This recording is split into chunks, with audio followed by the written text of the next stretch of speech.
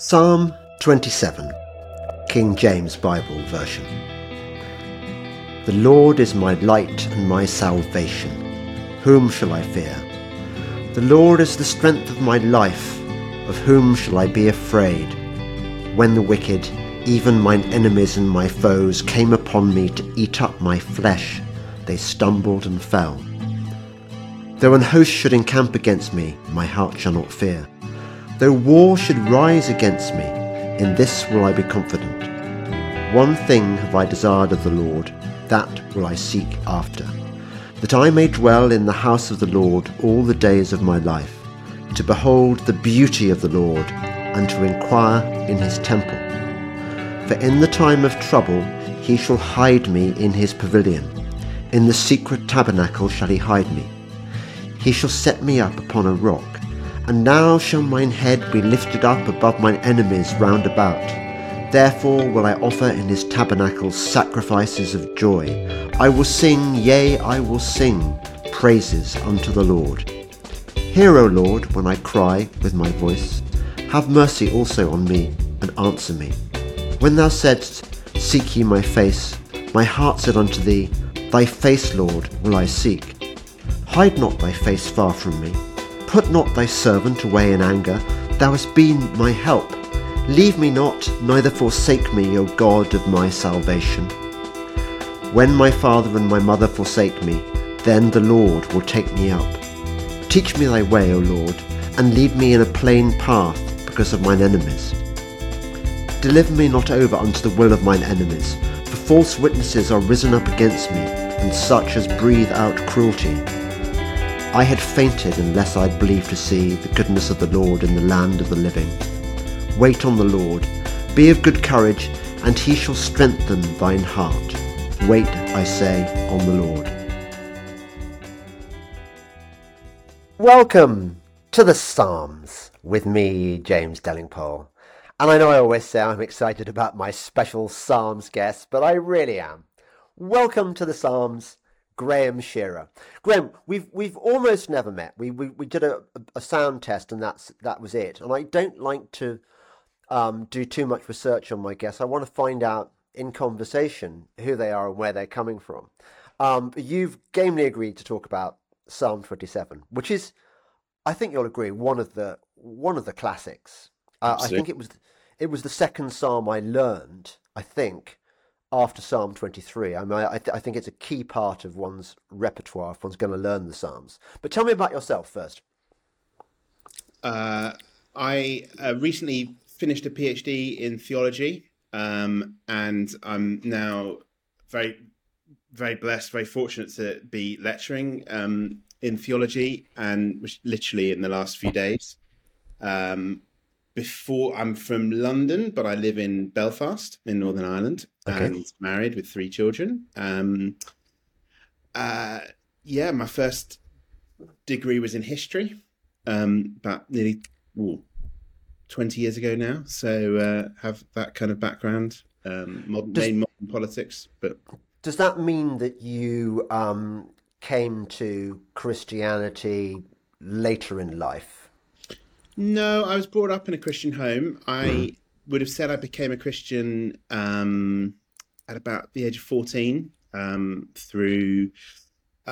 basically had I'd never read the Gospels for myself as a kind of just as a text, as a story. I knew all the stories. I knew the Good Samaritan and David and Goliath, but never had kind of read it consecutively. And one night just literally didn't have anything to read, and so picked out the Bible that I had to have for RE at school and started reading Matthew's Gospel, and all the stuff that I'd imbibed every week at church just suddenly kind of came alive and clicked into place. And I suppose really realized that it was about forgiveness rather than just exhorting me to be a better person and live a better life, which I knew I couldn't do. I was suddenly realized, oh, hang on a second, no, God's taken that into account and has offered me Jesus to deal with. Yeah, although I would say that the forgiveness part is about the hardest part of being a Christian. Forgiving other people. Yeah. Yes, absolutely. Yeah, and realizing that you can only do that because you have to realize how much you've been forgiven in order to bring yourself to do that. Yeah. Yeah. So the Psalms, you're presumably familiar with the Psalter. Yeah, I would actually say it's been interesting over the last few years, like literally the last sort of 2 or 3 years since kind of the whole world went crazy. I found that the Psalms have been much more of a part of my kind of devotional life, as it were. That sort of, I think that the kind of raw existential quality that they have about them, that you're whereas you can read a story in about King David, or you can about Jesus or the Apostle Paul, but the Psalms really bring you have to think, well, actually, do I want to say this? Do I believe this? I mean, Psalm 27 being an example, it starts with this kind of big affirmation of fearlessness, and you think, oh, hang on a second. I often feel afraid, and I'm often quite fearful. So it challenges your sort of soul in a more direct way, I think, sometimes than other parts of the scriptures. It's interesting you say that. I think that in my experience, I'm not an expert, but in my experience, the Psalms are they're like a mantra, a form of affirmation. So if you repeat every day as I do, the Lord is my light and my salvation, whom shall I fear? The Lord is the strength of my life, of whom shall I be afraid? It sort of imprints in you this, reinforces the sense that God is there for you and he is protecting you. And I think the more you say it, the more you feel it. So the Psalms become part of your life. I mentioned before we started that Psalm 27 is the motto of my university, Dominus Illuminatio Mea. Which when I was at university, it didn't even occur to me that it was even a psalm. I just thought it was some Latin quote. I don't know whether there's anything sinister in that word Illuminati. Oh, I know it means just God is my light. God illuminates me. But yeah, there's one other thing I wanted to mention. I don't know whether you saw it. You probably. I hope you didn't. There was a series on Netflix called Midnight Mass. Did you see it? No.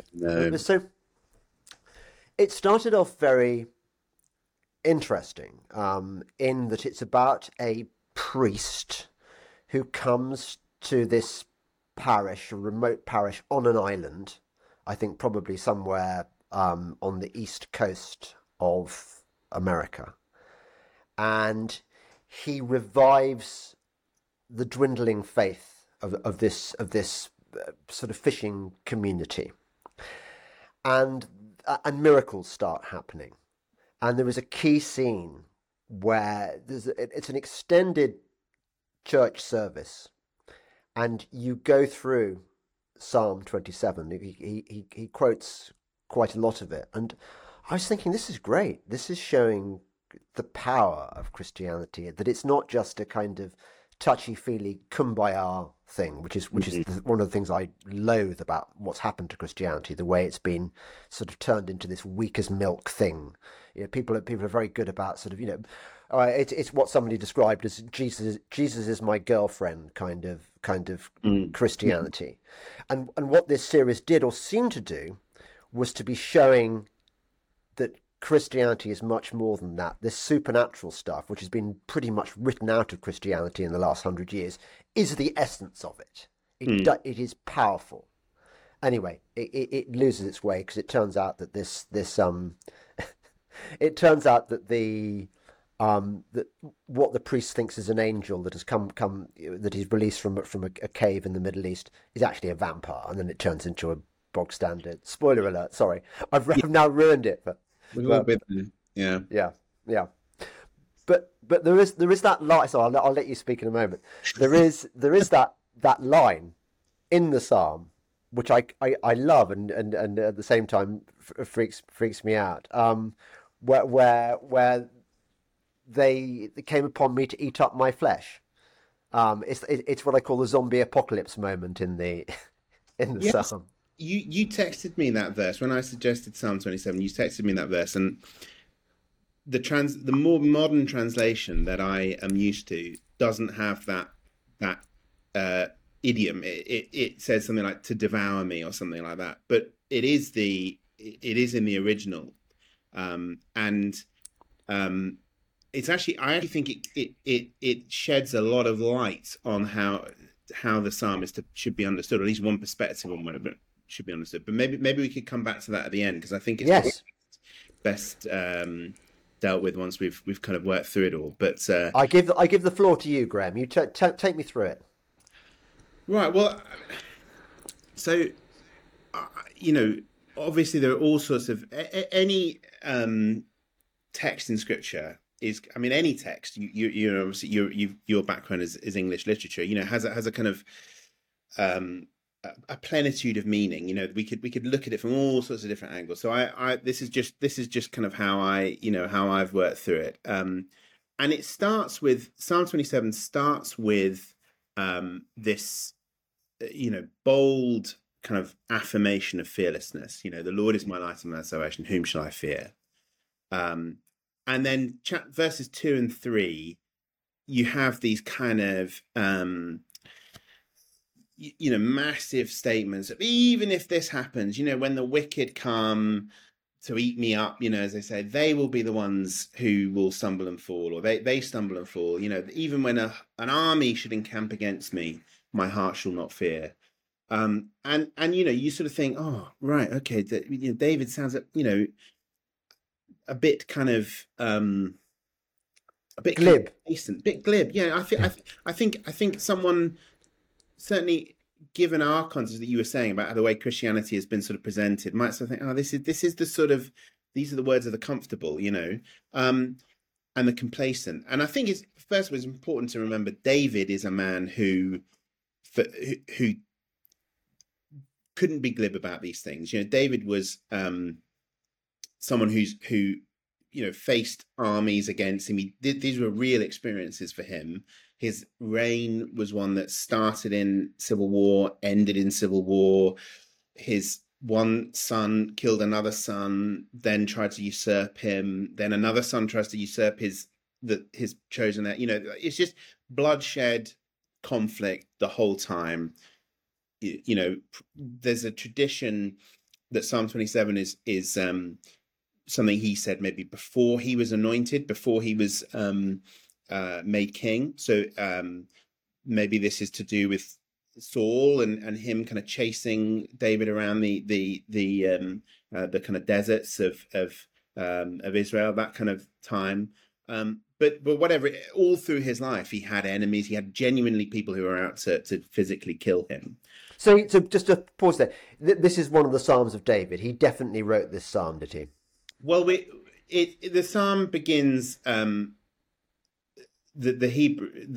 Hebrew, which my pronunciation will not be very good, but is Le David, and that kind of prefix le is can be translated of. So I would say, for me, that points towards a Davidic authorship, but there is, one might debate kind of exactly what that text is trying to say, but I think it's Davidic. It's certainly marked out as a psalm that has a particular reference to David, rather than, say, Asaph or some of the other authors that we're given in the Psalter.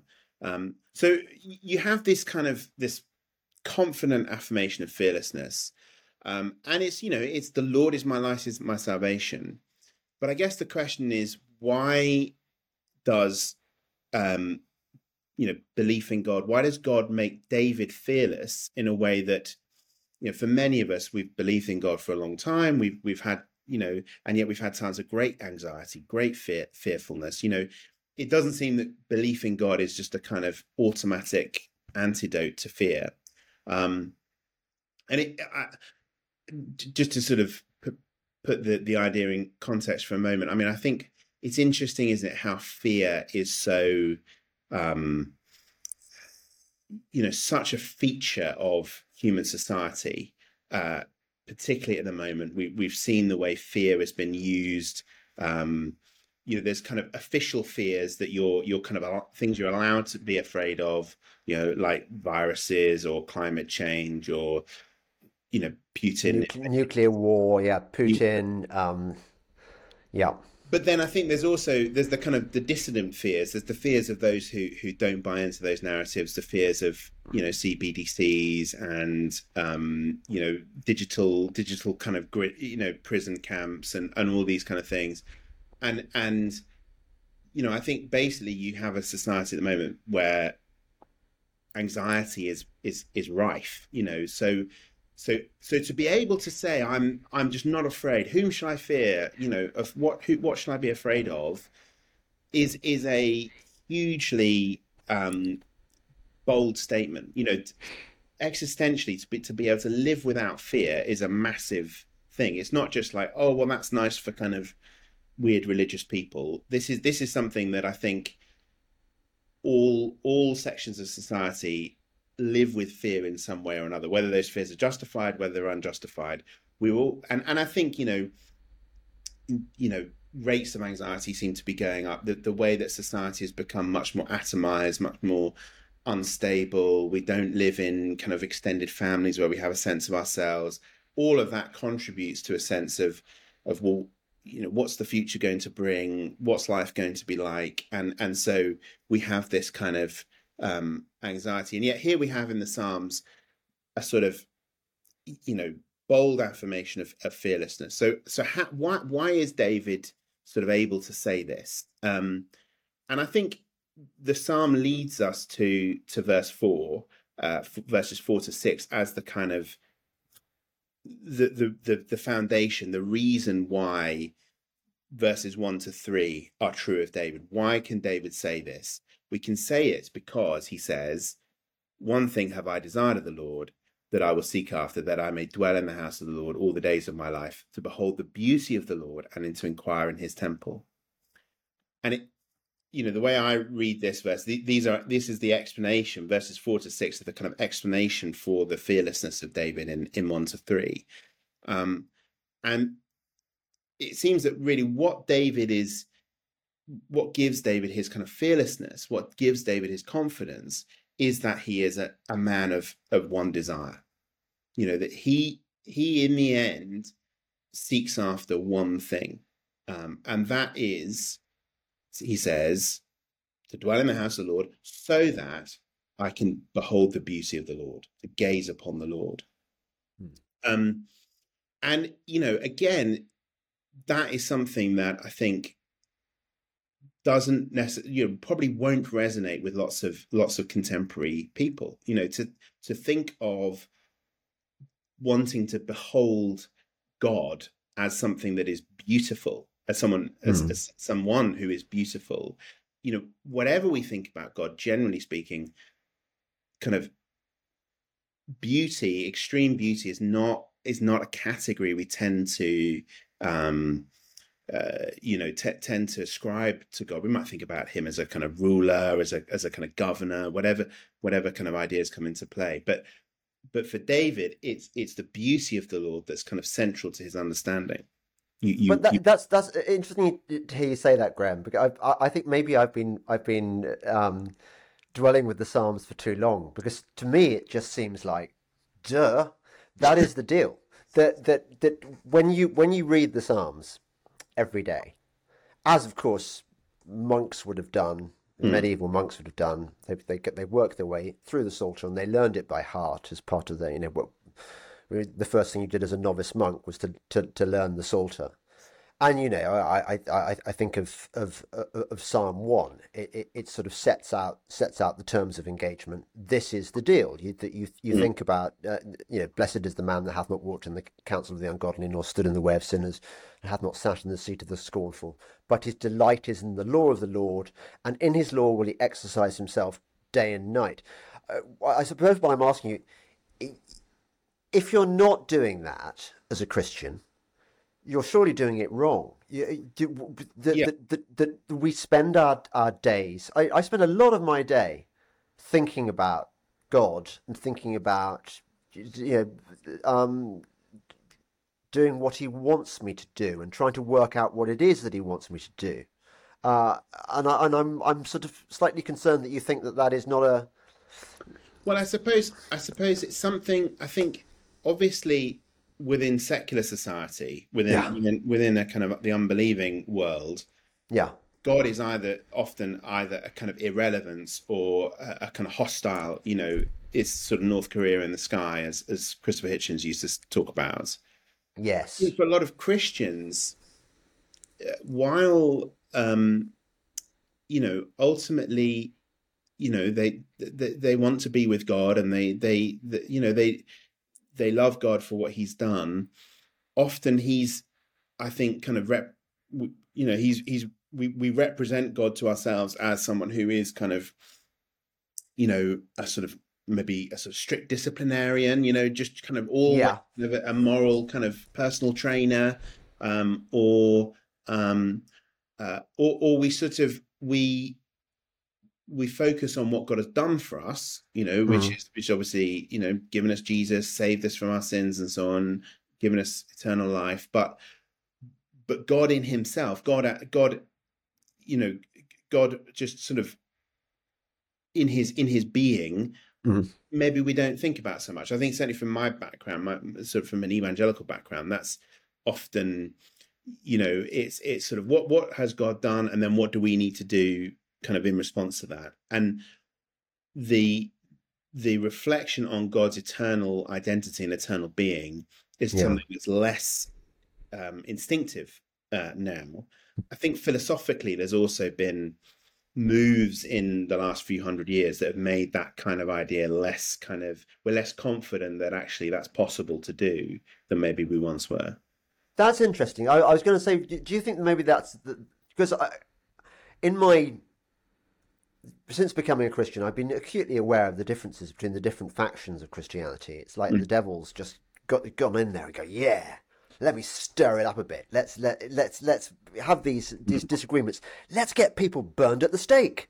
For, I mean, can you imagine how Jesus would have felt about that? That people would be arguing about the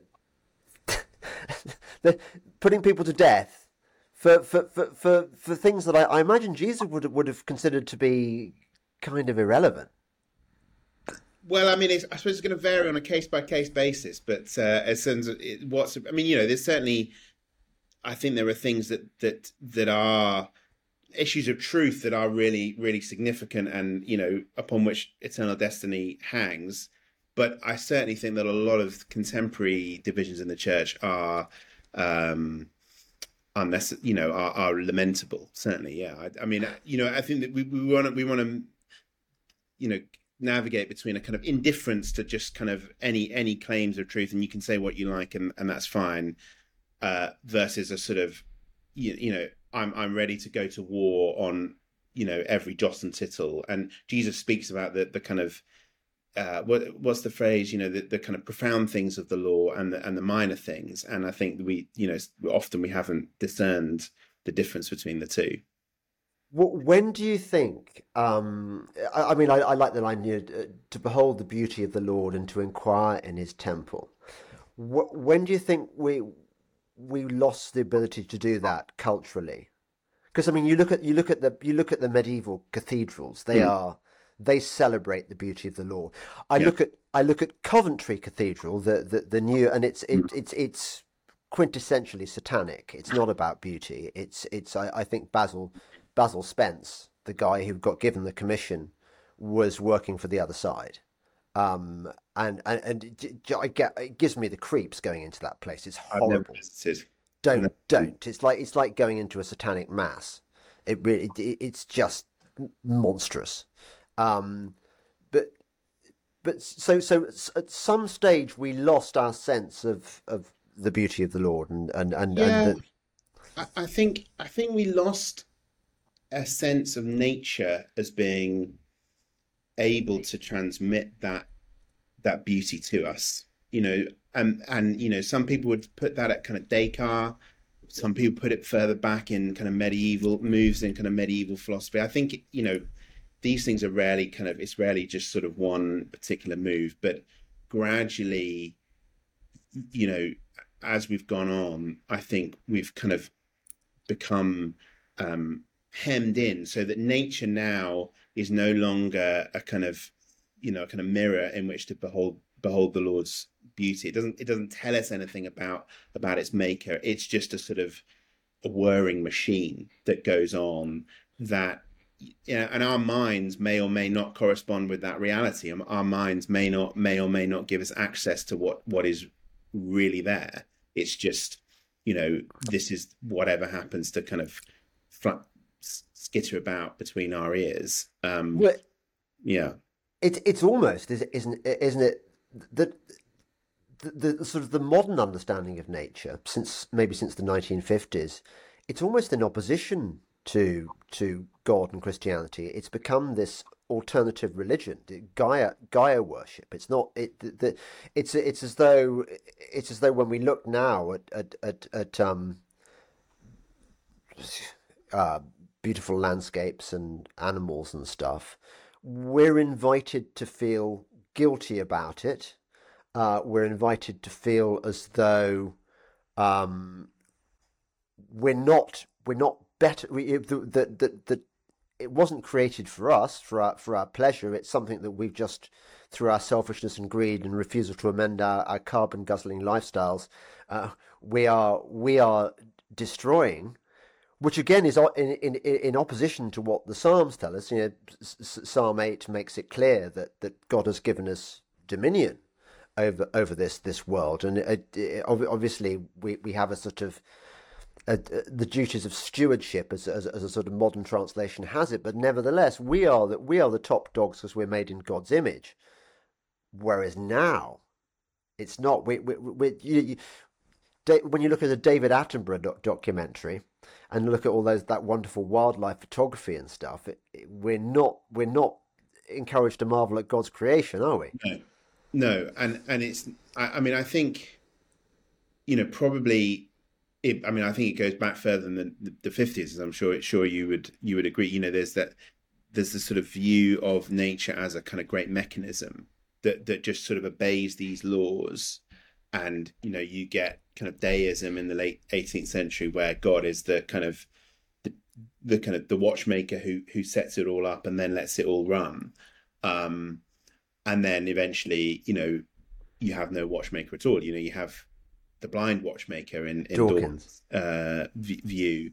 So yeah, I think on one hand you have to, on one hand you have this paradox, don't you? On one hand you have human beings are kind of capable of solving all the world's problems, and if only we could kind of get enough minds together in a particular city, they'd all come up with the perfect technological solution to it all. Yeah, it's called the Tower of Babel.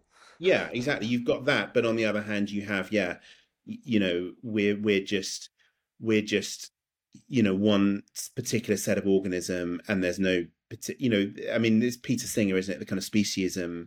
Why is it that a baby chimp is less valuable than a baby human being? All that kind of thing. We share 95% of our DNA with a worm, so shouldn't they get priority over us on this sort of thing? And I think bananas. And bananas. We share a lot of our DNA with a banana apparently as well, so maybe we should stop eating bananas. And it's all, it's interesting. I suppose, beauty itself is kind of foreign to this, the notion of beauty itself, because what is beauty? You may have a better definition than I do, but I would have said it's something that you appreciate for itself rather than for its utility. So beauty is not something that you kind of, I love this painting because it increases the value of the room. Well, that's not, you don't really find the painting beautiful if that's why you bought it. Beauty is something you're just drawn to for itself. And I think increasingly that kind of mechanized view of the world, everything is explained in terms of its utility. Why do everything is justified on utilitarian grounds, and of course, and that kind of technocratic managerial way of looking at the world. It's all a metric. So nothing can justify itself simply for itself. I just do this for its own sake. And so, of course, then we don't have a vision of eternal, ultimate, infinite beauty. But we're all, we all have that longing somewhere for beauty somewhere. We live in this world of means. Everything's a means to an end. I'm studying not for the sake of knowledge and truth, but because it'll get me a better job. And I do the job because it'll get me a better house. And I live in the house because, well, it's a good investment, and I can and we never are able to articulate, well, what is the end of it all? What's the purpose of it all? And I think it's because really modern contemporary life, or however we've got here, we just can't answer that question. We just don't have an end. We don't have a purpose for what we're doing. And it you see it in politics, you see it in culture. Why do human beings exist? What are we for? What is the thing we should be seeking after? I just think, I think secular society has kind of given up asking that question, even. Yeah. Because because as soon as you ask that question, so much of what we kind of, how we operate, is revealed to be futile, is revealed to be meaningless. And the kind of infinite technocratic kind of managerialness, why is it there? What purpose does it serve? Yeah. No, thank you for encouraging me to dwell on that line, to behold the beauty of the Lord and inquire in his temple. You're absolutely right. It's I see beauty as an expression of the divine. I bore on about this, that God is love, God is beauty, and God is truth. And we know those things instinctively. We have this direction finder, which naturally and obviously there are snares that are put in our path to take away from this, but we know what the good stuff is. We do. Well, we want happiness, don't we? We want to be happy, and that's Christian theology down the ages has affirmed that happiness, the end of humanity is to find ultimate goodness, ultimate beauty, and that is what nothing else is able to satisfy us other than that. And I think one thing I thought it's helpful to touch upon is just why is God the one thing worth finding? How do we articulate what it is about God that makes him unique in that sense? And Augustine in his sermons on this passage has a kind of a bit of a mental exercise to help us kind of get our heads around this. So he sort of says, when you talk about like a good field or a good house or a good person, you've kind of added something to that field or that house or that person. It's not intrinsic to being a field that it be a good field. There's something that field has about itself which makes it good. It's very fertile. It's good for running through as a young child if you're Theresa May or something like that. There's something about it that's positive and that's good. But it's not. But it's, as I say, fields themselves are not intrinsically good. You can have bad fields. You can have bad houses. You can have bad people. And so what Augustine is saying, that there's something kind of that those things, on one hand, there's a real property. Not that goodness is just kind of a nothingness. There is something real. We're saying something true about when we identify something as good, but it's not found in those things which we actually experience goodness through. We experience goodness through people and places and so on. And so therefore there must be something that is kind of good in itself, that is just goodness itself that is the thing that all those other things kind of participate in and have a share and have a kind of a share of. I've got a little. He says there is a simple good, sheer goodness itself, in virtue of which all things are good. The good itself from which all good things derive their goodness, and that goodness is God. God does not take his goodness from anything else. God simply is goodness itself. God is beauty itself. He is the one who we enjoy, not because it kind of leads us on to anything greater, anything beyond himself. He is where all our longings and our kind of desires terminate, because he is the very thing itself that all those other things have been kind of leading us on towards. And I think I find that helpful to me, to think God is not just some other object in the universe. Some people love their families, some people love their cars. I love God, and it's just sort of all on a par.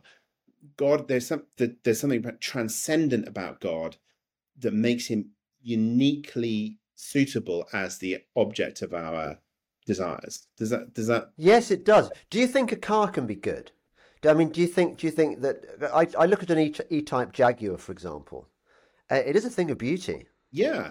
Well, I mean, Augustine would say, and this actually, I thought this would be an interesting kind of angle to go in.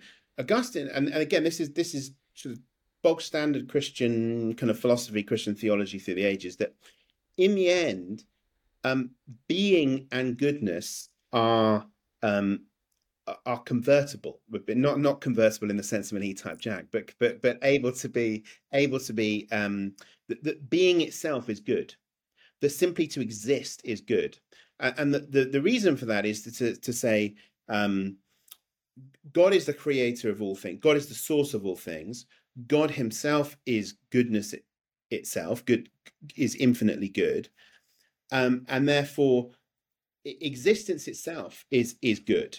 That there is, in the end, there is something, it is better for everything to exist than not to exist. Now, of course, that raises the question of kind of evil and yes. And of course, what Augustine was saying, again, this is sort of mainstream Christian theology, would say that when you see something that's evil, you're not seeing you're not seeing a kind of a separate opposite entity, kind of goodness and evil kind of thing.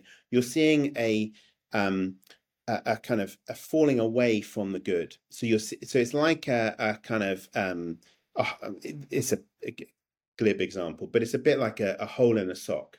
So the hole has you can point out there's a hole in the sock, but really what the hole is an absence of sock, and the hole depends upon the rest of the sock for its existence. If you've no sock, you've no hole. And so what that's now, you'd want to parse that through. I'm sure there's obviously a much longer conversation about all of that. But the point of the thrust of it all is to say that, and I think this is what you were getting at with some of the stuff about kind of the way environmentalism has gone, is that actually existence itself is good. And I think a lot of our contemporary society has a huge crisis of confidence about that actually it would be better if fewer human beings were. Yeah. It would be weren't here. Weren't here. And, so much of the kind of contemporary thrust of deconstruction, you'll be very familiar with that in literature, the way, you're always deconstructing. There's never anything real to put your kind of finger on. It's all difference all the way down. It's all just kind of misunderstanding all the way down. It's just text. Just kind of flim flam. And I think that comes from a conviction, or at least a doubt, that existence itself is good. That reality underneath it all is good. And whereas what Christianity says, and what David is kind of experiencing here, is to say, actually, fundamental reality, the one that stands behind it all, is not just kind of slightly good or better than on the whole it's good that it's Yeah. there. It's actually sheer goodness itself. And so, that just gives a kind of confidence to existence, let alone I was, anything else. I don't want to dwell on this for too long because Sure. it's a distraction. But presumably, this is why Christianity puts a high premium on life, and is why suicides are not buried in consecrated ground, Yeah. because it's an affront to God's desire for us. He's blessed us with life; it's a gift. Yeah. Therefore, we should celebrate it. Well, I mean, G.K. Chesterton has the line about, I'll butcher this now, but that committing suicide, the murderer just kills one man, whereas the suicide kills a whole world. What suicide is doing is saying, actually, I would rather that existence didn't. I'd rather not partake in existence itself, Okay. and it's a kind of an expression of despair, and of course, Okay. yeah. Can I ask you a difficult question though? I get all that. Go on. Suppose you're a good Christian, and tomorrow you are going to be fed by the evil people to the lions, or burnt at the stake, Mm. and you really don't want to go through that. Yeah. Would it be legitimate to kill yourself? Well, it's interesting. Augustine, in the first book of City of God, he's writing about the sack of Rome. And in the sack of Rome, a lot of Christians were had all sorts of terrible things done to them. Particularly, women were violated by the tribesmen that came into Rome. And he has a long sort of discussion on why suicide is not a good option. And it really does rest upon this idea that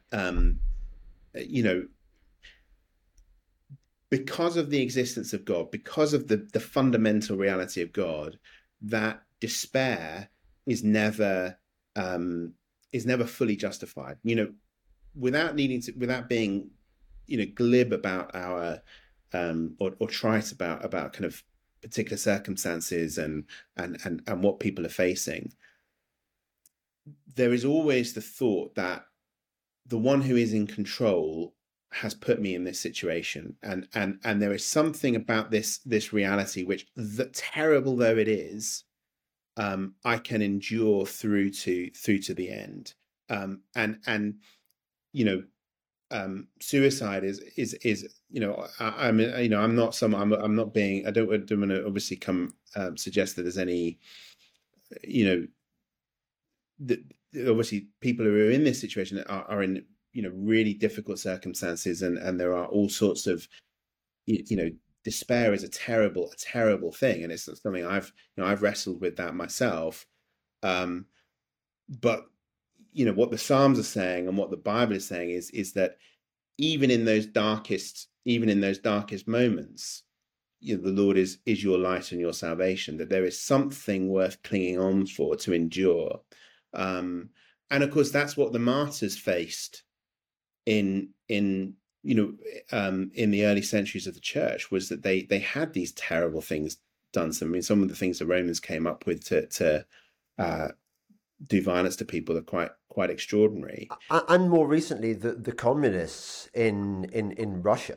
Oh yeah, some of the things that happened under Lenin and and Stalin. martyrdom in all ages has been expression of hope, an expression of fearlessness in the face of these extraordinary violence, extraordinary despair, and of course, I think that just mentioning that shows us that really, for this psalm to be understood, it's not David saying, "Oh well, I'll kind of always escape by the skin of my teeth." The fearlessness has to be fearlessness that endures even when your flesh is torn apart, your flesh is ripped open. You do have to endure the kind of the last gasp of physical endurance into death.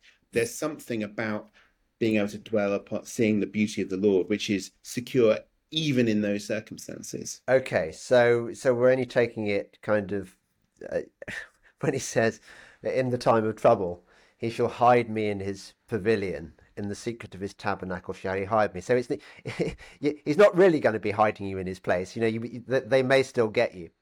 Well, I suppose, there's two answers, two aspects to that, I think. First of all, um, you know, want to say that the goods of the soul, um, you know, outrank, as it were, goods of the body. So I think, Right. we all the person who will tell a lie, who will tell a lie rather than lose their job or Yeah. whatever. The person who can be bought in that way, the person who puts a bit of extra cash ahead of their integrity. We all naturally think, no, that's not the way human beings should be. Immaterial goods are higher and greater than any material good ultimately. Yeah. And then the other thing is, of course, that as we read this psalm in the light of all of the scriptures, that in the end, human beings are body soul composites. We're made to be, our bodies are not just kind of optional extras. And so, yes, things that involve the loss of physical life, the loss of physical health and comfort are dreadful things. They are evil things. But in the end, the Lord is able to redeem both the body and the soul. That in the end, we don't have to choose between the two. And that's, Jesus says, what does it profit a man if he gains the whole world, but he forfeits his soul? Yeah. The reason for that is not because, oh, well, your body doesn't matter, who cares, kind of thing. It's because Jesus can give you back your body. Jesus can give your soul, will reunite your soul and your body in the resurrection, in the world to come. But if you seek to preserve your body at the kind of expense of your soul, you forfeit your soul. You rank those physical things higher than those immaterial things. Then in the end, you lose both. You lose both your soul and your physical health as well, your physical life as well. So the psalm starts off very bullishly, but as so often in the psalms, there is a sudden change of tone. I mean, we get to the bit where where he gets set up upon a rock but then just a little bit later in the psalm, he starts having his doubts, doesn't he? His sense of Yeah, I think that's a really interesting transition. So he he's basically saying, look, these armies can do what they like to me. I behold the Lord. The Lord is what I seek after. If I have him, these armies can't take him away from me. So that's, I'm safe and secure. And we all know that if your treasure is something that's kind of, Jesus talks about this, that moth and rust destroy, and thieves break in and steal. You're always living in fear. So he sets that up. But then in verse 7, you get this shift, and the psalm shifts from kind of the third person, the Lord's going to do this and the Lord's going to do that, to the second person. He starts addressing the Lord directly. And I think basically what happens is he realizes, okay, the place of safety is the place of beauty. Well, hang on a second. I might not, might not deserve to go there. I might get shut out of that. I can't take it for granted that the Lord will kind of let me in. That his fear shifts from the external armies, the enemies, and so on, to well, hang on a second. What does the Lord, this infinitely beautiful Lord, what does he think about me? What does he think? It becomes his fear becomes the fear of his soul in relation to a holy God, in relation to a beautiful God. And so you have these, these these kind of petitions, be gracious to me and answer me. Don't don't hide your face from me. Don't forsake me. And that shifts to the kind of the priority of his concern is to say, well, actually, I need my relationship with the Lord to be to be strong rather than what these enemies might do to me. Yes. Leave me not, neither forsake me, O God of my salvation. It's a complete change of tone. He started off really confident. Yeah, this is the deal, and it's going to be great. And then suddenly it's like, well, hang on. Uh, I'm I'm feeling a bit shaky here. Mm. And I Hide mean, not their face far from me, put not their servant away in anger. yeah, He's sort of pleading. yeah, exactly. And I think, certainly we're being taught here that when you realize that God is this infinite beauty, infinite being, infinite goodness, Mm. you can't just kind of stride in and sort of say, oh well, I'm glad I finally found someone I can get on with. Sorted. Result. My I'm way. bulletproof. And I think verse 10, is really where this kind of reaches its kind of psychological kind of depth, where you have, where when my father and mother forsake me, then the Lord will take me up. And so on one hand, yeah, he's going through this kind of process of petition and pleading and so on. And verse 10 it strikes me, on one hand, it's a statement of real kind of unworthiness. He's saying that there's something about him that he thinks his mother and father might even turn away from. And I find that very psychologically kind of insightful, that we all have that sense that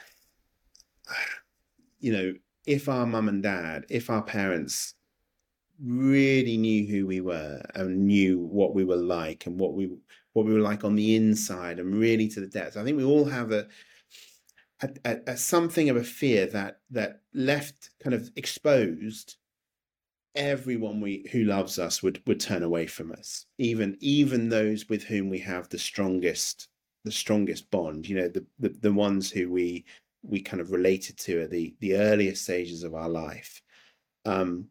And I think David is kind of facing that about himself. He's facing the kind of very depths of his own anxiety, his own fears. You have those dreams, don't you, sometimes when no one will open the door to you, no one will want to be with you. And it's in that moment, in that kind of depth, that he affirms, the Lord will take me up. The Lord will take me up.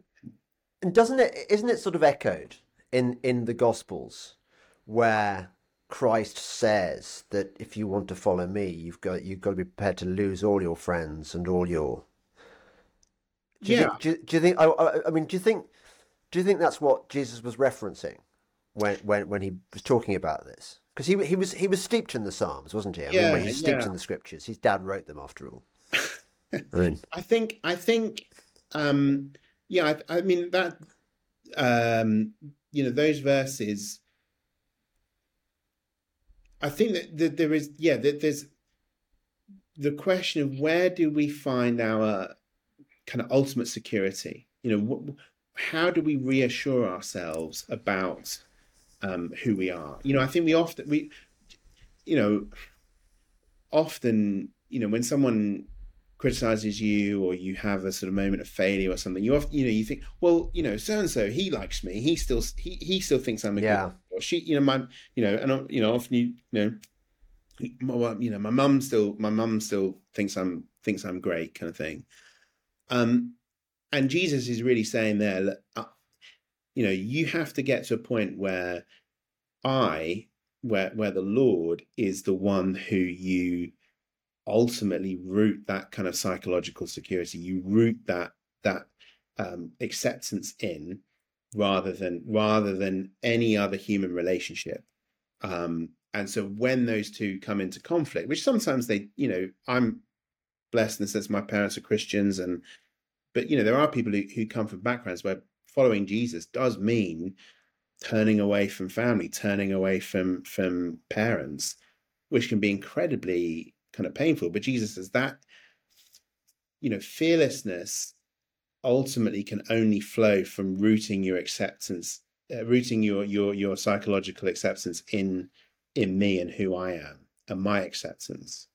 Yeah, I went riding the other day with this amazing girl who came from a Muslim background, and I started chatting as you do about God, and it turned out that she was a sort of born again Christian, Wow. and she said she said that her parents hadn't been particularly enthusiastic about this, Well, but yeah, yeah. yeah, I can imagine. I so mean, and in some contexts, that lacking enthusiasm would be putting it mildly. And you know, but I think what's extraordinary about verse 10 is that on one hand you have the fear of parental rejection, which I think mm, is kind of, for many of us is the sort of ultimate fear. That something you do something, you reveal to have thought something, and your own parents are just like, I have no son, I have no child, you're dead to me. And yet, kind of in the face of that fear, you have this affirmation: the Lord will take me up. The one who is infinite beauty, the one who is the source of all things, he is the one who will accept me. He is the one who the verb is it's like to kind of gather. I think it has the imagery of taking up in your arms. Like I have a 6-year-old. I kind of I love to kind of wrap my arms around him. That's what the Lord will do for us. That the place where ultimate beauty is to be found is also the place where the door is always open. The acceptance is always there.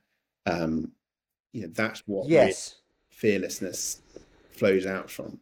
I was thinking about what you were saying then, because like you, I'm blessed in my parents. They kind of were pretty rock solid. It seems to me, but and and it seems to me that what we've all gone through these last 3 years, especially those of us who are awake, um, we've been sort of let down. Some people have been let down by their husbands or wives.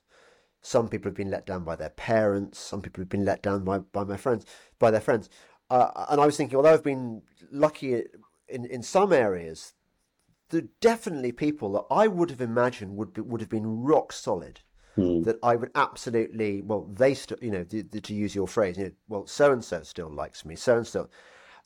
Quite a lot of people that I really, really trusted to be my stand up guys. What Jews would call a mensch, have just quit the field. They've abandoned the foxhole next to me, and they've scarpered. They've Hmm. scarpered to the rear, and it's been quite dispiriting. Hmm. I mean, to quote Psalm 118, uh, uh, it is better to trust in how does it go? Uh, it is better to trust in the Lord than put any confidence in man. It is Yeah. better to trust in the Lord than put any confidence in princes. That everyone's going to let you down. Well, not everyone. We've each found our exceptions, and thank Hmm. God for that. But you're right that it does speak to a truth that he's the only really reliable one. Yeah, and it's why if you live in fear, or rather, if you live kind of if your sort of ultimate self acceptance is built on the acceptance of another human being, even your mother and father, Mm. you will always live in fear because you will always have that thought of, well, but what if my mum and what if I end up doing something that they can't accept? I mean, you know, I recently reread 1984, and you know Orwell has it's Winston and it's Julia, isn't it, the girl in 1984. You know, in the end they betray each other. The Orwell kind of presents, Winston is in room 101, and the spoiler alert, by the way, the rats are going to go on his face, and he says, no, do it to her, do it to her, do it to her. He wants her to suffer rather than him. And it's the last betrayal, and it's the last kind of sign that O'Brien has and Big Brother have won. And Orwell, I think there's lots of issues with Orwell's presentation. He understands the fallibility of the human soul, and as you say, anyone can let you down. There's nobody who can say, I will never let you down in any circumstances, whatever, unconditionally, because no one is the author of their own circumstances. No one can control, has ultimate control over things. Whereas the Lord can do that. The Lord can say, I will accept you. I will receive you no matter what. Even when your mother and father forsake you, I will gather you in. He can say that because no force, no torture, no O'Brien, no Big Brother can manipulate him, can control him, can have power over him. We could go off on a whole sheep farm digression about Orwell. I don't think he was as he has been sold to us. And I think that the message of that book is essentially a nihilistic one. It's predictive programming. It's designed to prepare us for where we are now, and not in a good way. It's designed to ramp up the despair. It's definitely nihilistic. I mean, he has no hope in it whatsoever. I mean, I think comparing 1984 to Lewis's book, That Hideous Strength, which obviously written in the same decade. For all of Lewis's kind of the eccentricities of Lewis's kind of decisions about the plot and everything, what is unique about Lewis's book is that there's some sort of positive force that, there's a goodness that Lewis kind of represents in contradistinction to the dystopian kind of picture of nice and the kind of demonically inspired bureaucrats and so on. Lewis has a sense that actually, ultimately, it is the angelic forces from the deep heavens that are the ones that win the victory. And of course, that's exactly what Psalm 27 is talking about, is that in the end, goodness and beauty are going to be victorious, even over our own sense of unworthiness, even over our own, well, not even our own sense of unworthiness, even over our unworthiness itself, even over the truth about ourselves, which is that left to ourselves, we would deserve to be put away in anger. We would deserve to be forsaken even by our closest intimates. And yet the Lord's goodness and the Lord's power is able, through the Lord Jesus, to overcome even that. Just as a digression, but you mentioned that hideous strength, and there's a scene in the book you may remember where, what's the sort of the hero, the flawed hero called? Ransom. Oh, Studdock or Ransom? The guy that's come back from Venus is Ransom, and then there's Studdock, who's the kind of sociologist who gets caught up. The guy who wants to join the inner circle. Mark Studdock. Studdock, okay. So Mark Studdock, as he's sort of lured into their web of intrigue and has to make these morally compromising decisions in order to advance. And there's one scene where they put him in a room which is where everything is sort of asymmetrical and the paintings are not quite right and stuff. And I think that's Lewis telling us that we know instinctively it's a bit like atonal music and all the things, and modernist literature and postmodernist literature.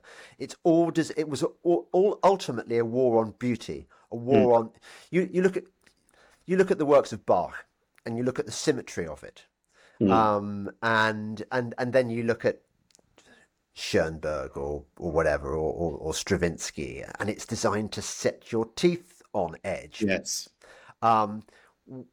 We like symmetry. We like the golden mean. We like there is a natural beauty which we instinctively understand, and Lewis was showing us that this is how modernism and postmodernism work to Yes, unsettle us and take us away from God. yes. I mean, I think that Lewis is foresight in some of these things. I mean that I can't remember the name of that room. I have a feeling it begins with O, but yes, there's that scene is very very powerful, and it's the way it's like he can't even discern the reason why it's wrong. He can't. It's so sort of, he's sort of staring up at the wall, looking at these spots on the wall, trying to find if there's a pattern, and he can't find one, and that in and of itself is disturbing and subversive. Can I just go and tell the children to go and stop that dog barking and be unhappy? I think it's wrong that they're doing that. No. Ivo or Poppy.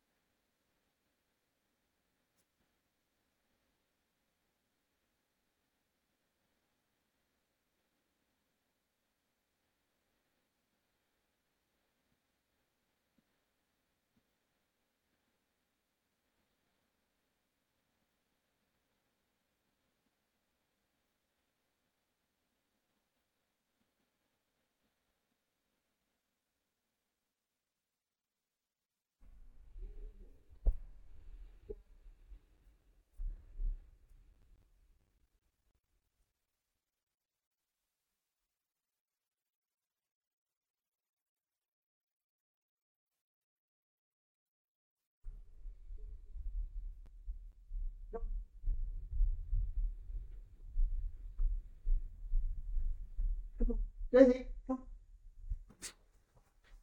You come in here. You behave yourself. Sorry, I don't like the sound of animals in distress. Very noble. Add marker, yeah, I get it. Yeah, all right. Yes, we're talking about the asymmetrical room. Anyway, I think we've dealt with what that one, Yes, haven't we? yes. Although it is Lewis's view. I think at that point in the novel, Studdock has kind of begun to realize, that something's up, and he talks about how it's the notion of the good and the straight which kind of gets him through that room. That it's his belief there is, goodness is not just a kind of a mirage. It's not just a sort of sentimental attachment to arbitrary things. There is a real goodness out there, which is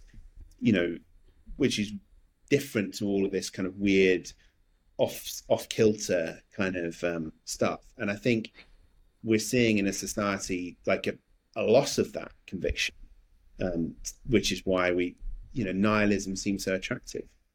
Yeah, yeah. Okay, so where are we in the psalm? We've got to, when my father and mother forsake me, then the Lord will take me up. Teach me thy way, O Lord, and lead me in a plain path because of mine enemies. So that presumably means what? I think verses sort of 11 to 14, you sort of you have the coming together of the two sort of moves of the psalm. So on one hand, the safety in the temple, the safety in the place of beauty, and then the kind of the wrestling over, well, hang on, will I be accepted? And after verse 10, and he affirms all exceptions. He goes. It's interesting.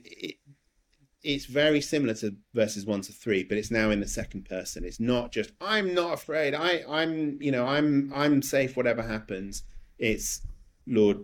Keep me in a safe place. Teach me your way. Lead me in a plain path. Deliver me not unto. So the fearlessness is not just a kind of automatic kind of thing. It's something that comes from the hand of the Lord as we're asked as David relates to the Lord as the one who accepts him, as the one who receives him. And he says in verse 13, I think the King James says, "I had fainted unless I had believed to see the goodness of the Lord in the land of the living." Yeah. It's the vision of verse 4, the beauty of the Lord, which is what sustains him in this path that he has to go down, this fearful path of enemies and so on. And so he then exhorts then in verse 14, he seems to turn to those around him and says, wait on the Lord, be of good courage, wait of the Lord. And I think if we could go back at this stage, just as a sort of round things off, to that thing about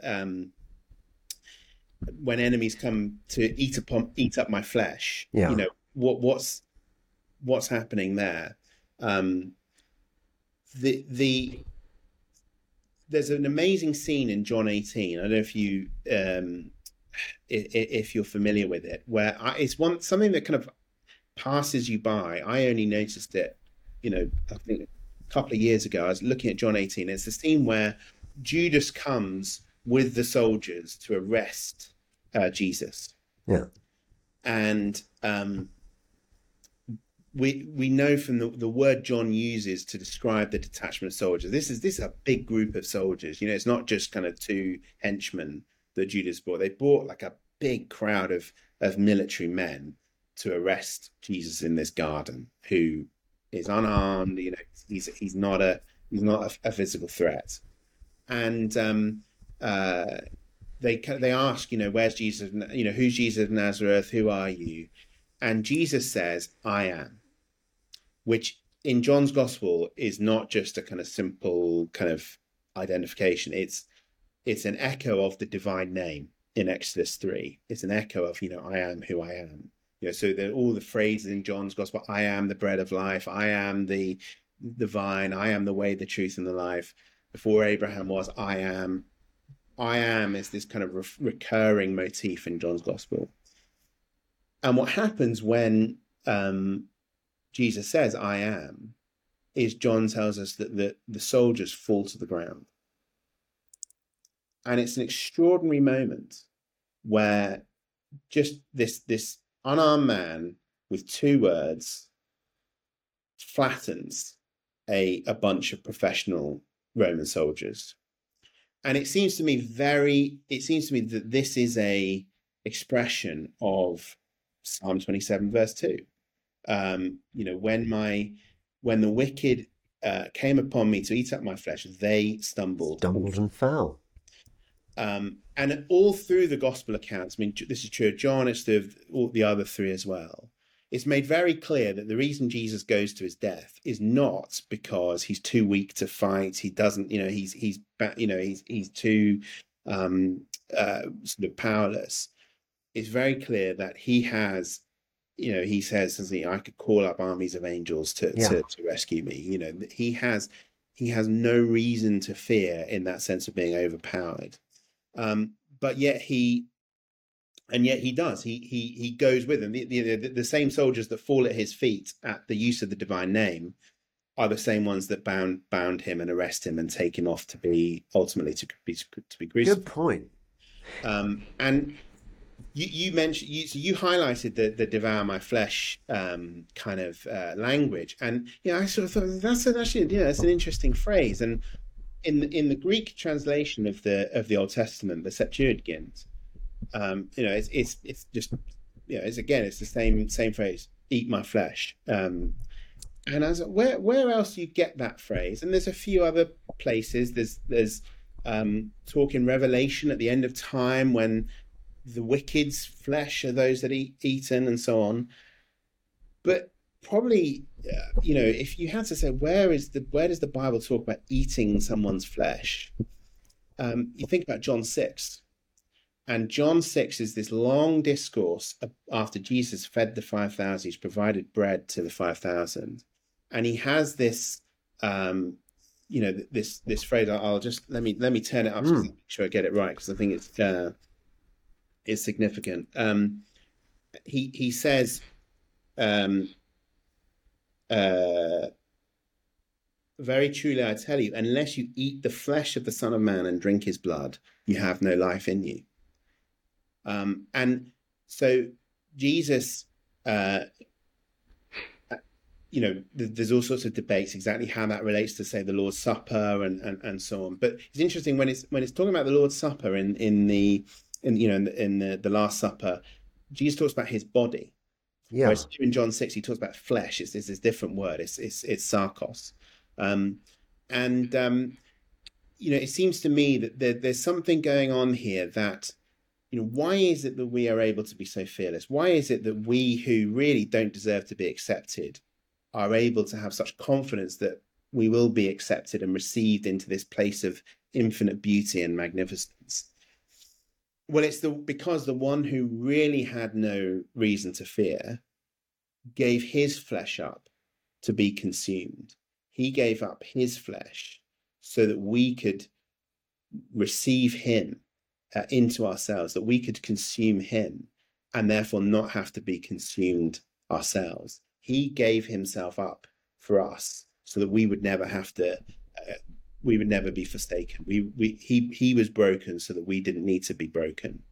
And therefore we can say, even when my mother and father forsake me, I will be received, because Jesus decided at that moment in the garden and all through the process that he would go into that place of fear, go into that place of rejection in our place, so that we would never have to. And it's because of that that we can sing Psalm 27. We can say all these things without that dreadful kind of thought of, well, who are you to be saying this? Who are you to be so confident? Who are you to think that you can just stride into the presence of the Lord? Well, I can, because I've received the flesh of the Lord Jesus Christ. I've taken him into myself. I've united myself with him, so that his experience of death and destruction on the cross stands in for the one that I deserved, and therefore I don't need to fear it anymore. I now have a future of light and life, of beholding infinite beauty. Yes, you make me think that I ought to. I haven't taken communion recently. Maybe I need to do that. But do you think that another reason for this, eat my flesh thing, it's a kind of an inversion or a sort of a parallel good version of the evil that we are constantly being shown in the Old Testament. Whenever the children of Israel fall away from God, they're always putting their children in the fire. They're always sacrificing their children. It's clear that was what Isaac and Abraham was about. It was about the rejection of this child sacrifice and cannibalism. And anything in that, do you reckon? Yeah, I mean, I think Genesis 22 is, there's this. We all have a sense, that human life somehow is forfeit. When you look around the world, you sort of have this sense of, I mean, you do sort of think, the world. We were talking about it earlier, and in some sense, the world would be a better place if we weren't here. All the bloodshed and the evil would be, there would be something. There is something that needs to be kind of cleansed about us, and I think Genesis 22 is saying, as you say, that's not going to happen through dreadful, child immolation or whatever. It's going to happen through, the real Son of God, the true Son of God, coming and offering himself in our place. And, he goes to the cross not as a victim. I think this is one of the misunderstandings we sometimes have about the cross, is that he goes to the cross not as a victim, but as a victorious, general who's winning his battle. Because as he goes to the cross, he's disarming all the evil demonic forces who have this hold over us through our guilt and through our shame. And he's saying, I'm taking all that away from you. And the moment that the devil thinks that he has his man, he's I've got him, he's on the cross, is actually the moment of his cosmic defeat. And so, there's it's not that the pagan sacrifices took sin too seriously, took God too seriously. It's that they were not waiting on the Lord's sacrifice, and therefore subverting it in a kind of evil parody of what was going to one day come. And I think, sorry, got a phone call there. I think that's the cross is such a it would be, Christianity would be so much more palatable if it wasn't for the cross, because it is this, and you see this in John 6 when he says, eat my flesh, drink my blood. The crowds are like, what are you talking about? That's sick. That's disgusting. I don't want anything more to do with this guy. And to say, well, actually, you need a human being to die in your place. Oh, that's gross. And yet it does kind of echo with a sense of shame and guilt that we all do feel. And it is the way that God has provided that we can have this entrance, this acceptance. But it's not the sacrifice of an unwilling victim. That's the key thing. It's not the sacrifice of one who goes against his will, but the one who says, I'm going to do this. I've got the power to step out at any stage, but I'm going to do this for the sake of my people, for the sake of the ones that I love. And I'm going to receive my body back from the Lord, restored, renewed, resurrected. I'm putting my faith in my Father to do that for me. I was just thinking when you were talking about how Jesus made the Romans fall over, and there's so much, he chose ultimately. He only got crucified because he let them crucify him. He could easily have stopped it at any moment. He is quite sparing with his superpowers, isn't he? I mean, I'm thinking of the calming of the storm and walking on water. But I mean, he could have done a lot cooler stuff than that. Yeah, and that's because he's quite minimalist. The coolest thing he does is die in our place. Had the incarnation about just been a demonstration of power, he wouldn't have needed to become a human being. God could demonstrate his power, without becoming human. He needed to become human in order to suffer and die. He needed to become human in order to the bed. Place. Off. Dog. Bad dog. So the whole purpose of the incarnation is, yes, we need to know that this man is true God. We need to know this is God come in the flesh as our savior. But the purpose of the incarnation is not to kind of give a kind of pyrotechnic display of divine power. It's to deal with that guilt and that shame that otherwise would mean that we couldn't access this place of beauty and joy and delight that David talks about in verse 4. Well, Graham, you've been fantastic. Thank you for that exegesis, if that's the right word, on Psalm 27. And it's been a real joy. Yeah, and I wish you all the best with your lecturing on. Thank you. On this stuff. Have you got what is your special? I bet you've got some really arcane PhD. Go on, tell me what it was. It was on the doctrine of the Trinity and the relationship between the Father and the Son in eternity, and how theologians have understood that. Well, that's a whole other podcast, isn't it? I'm mystified by the Trinity. Well, as most Christians are, surely. It is a mystery. It's beyond human comprehension. That was one thing I discovered in my. And does the Trinity actually get mentioned in the Gospels, or is this a kind of afterthought by the Well, that's what some people claim, is that it is a kind of imposition of foreign thinking. But I think when you think about the way the Gospels describe Jesus, John's Gospel being kind of classic, the Word was God, the Word was with God, he was with God in the beginning.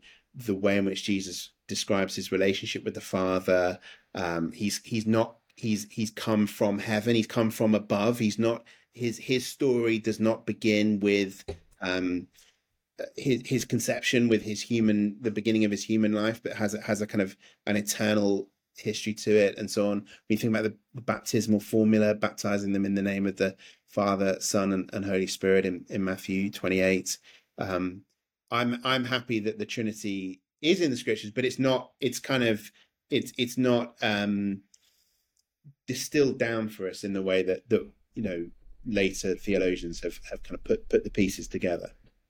Yes, I have to say it's one of those areas of Christianity where I try not to spend too much time thinking about it, because it sort of does your head in. And yeah, it's. I mean, obviously I spent 3 years kind of studying it. So I think there's an element someone needs to do that sort of stuff. But Christianity is life lived kind of through and in the Trinity more than it's like Lewis has the kind of discussion of when you pray, you notice that you're praying to someone, you're praying with someone, and you're praying kind of there's someone sort of helping you to pray as well. That all of the Christian life is done kind of in and with and through the Trinity, and you don't have to have, oh, I've got all the doctrine nailed down and I can explain it all. It's more about living that life through the Lord Jesus, in following him, waiting upon him, and so on, than it is about joining all the dots. well, okay. So, given you're here, and you can now I know your area of expertise. When I say my prayers, for example, can I, if I pray to God, Yeah. Jesus is included in that, right? I'm Yeah. not leaving him out. And likewise, when I pray to Jesus, I can use them interchangeably, because I noticed that some, particularly evangelical Christians, are very, very keen on the use of the word Jesus. They're very, very keen that one should, and obviously I think Jesus is great and all that. But for me, it's not so essential as it is, I think, for many evangelical Christians. Is that a fair comment? I mean, I think sort of language, linguistic forms vary from sort of subculture to subculture and so on. Yeah. Generally, the kind of, I'm trying to think, to, in and with would be the kind of the traditional kind of formulation. So to the Father, in the Son, through the Holy Spirit. So, but that's not the whole point of the doctrine of the Trinity, is that the Father, Son, and Spirit are one God. There's not three. Yeah. It's not a kind of three-part team. It's yes. God, and so and God. All three are the creator of the universe, the creator Right. of us. They all are that infinite beauty, that infinite goodness that we were talking about. It's not that they kind of, well, they're only good when all three are in the room, or they're only good that one's better than the other. Yeah, or Jesus does some things and God does some things, and yeah, exactly. But there is a sense, and again, this is a kind of mystery. There's a sense in which it's the Son that becomes human, and not the Father, the Spirit. It's the Son that dies on the cross in his humanity. And so there's a sense in which the Son has kind of, we are, through the gospel, Paul talks about, our adoption to sonship, that we kind of almost come in and stand in the place of the Son in the life of the Trinity. Not that we become infinite and eternal, but there's some, that through the gospel, the Lord communicates his sonship to us. His eternal sonship is communicated to us, so that we become kind of, again, Lewis talks about this in Mere Christianity, we become kind of little Christs. We become little sons, human finite sons, individually and corporately as the church. And so, and hence why I just relate this back to Psalm 27, hence why you can say, even when my mother and father forsake me, the Lord will take me in, because now God is my heavenly Father. God is the one who is the infinite, perfect Father. So there's a sense in which we've been united with the Son in his humanity. We've eaten his flesh and drunk his blood. We've become kind of part of him in a kind of profound sense. And yet in doing so, because he is one with the Father and the Spirit, we're united with them as well. Jesus talks about the Father and the Son making their dwelling within us. And if you've seen me, you've seen the Father. So it's not that the kind of Father's a bit further off and, Jesus is really friendly, but the Father's kind of a bit cross or anything like that. It's that, through the Son taking on flesh, he unites himself to us and thereby unites us to the Godhead, to the Father, Son, and Spirit in eternity. Thank you. I really enjoyed that, Graham. I'm really glad I could ask you that question at the end. It's what I call it's like meeting what I used to do in the old days when I met a doctor at a party, and I said, "Doctor, I've got this embarrassing spot," which and you can answer my theological embarrassing spot questions. Where can people find you, Graham, if at all, if you want them to find you? Well, I'm on Twitter, though I don't. Well, X is now. I don't post on there, which is evil, by the way, isn't it? Well, it's an interesting name change, isn't it? I don't post on there very often, but I would have thought a Google or two will probably lead people to finding me in one way or another. They don't have to find you. It's only if you had any books to plug or anything. And anything to plug at the moment. That's good. If I do, I'll let you know. You know. By the way, I do hope you've enjoyed watching this podcast, everyone. I've had some amazing responses. There was this man in Uganda who wrote me a letter. I unfortunately I couldn't reply to it because I didn't. It was one of those. There are so many different forms where people can reply to you, and I couldn't open the thing properly. So, Pastor in Uganda, I just want to say I did get your message, and I really appreciate it. And I've had letters from America, and I've had emails from people who say, "I'm not a Christian, but I really found your Psalm podcast. I love your Psalms podcast." So this is not just for Christians. This is for everyone, whether they're non-Christians, sort of people halfway on the way to becoming Christians, or full Christians. And what I would ask, if you've enjoyed this podcast, please share it. Tell your friends about it, because I don't know why it is that God made me particularly drawn to the Psalms, But it was very, very clear to me that he wanted me to do a series about the Psalms. And I put it off for a long time, and I've really enjoyed doing it. And I can't recommend the Book of Psalms highly enough. And I'm going to be talking to all sorts of interesting people like Graham about this.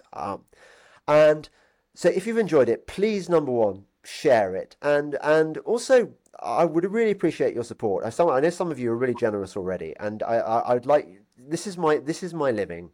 If you want to support me doing what I do, then really I need you to stump up. You can support me on Substack. I've been getting a lot of people signing up to Substack recently, and I think it's a good place. There's locals and Patreon and Subscribestar as well, but I think Substack is probably the one. You can also buy me a coffee if you want. Yeah, thank you for being a great audience. Thank you again, Graham Shearer. Thank you, David, and others for writing the Book of Psalms. And thank you, God, for giving me this, and Jesus and the Holy Spirit, for giving me this mission. I love telling Paul, come and subscribe to the podcast, baby. I love telling Paul, I listen all the time, subscribe with me.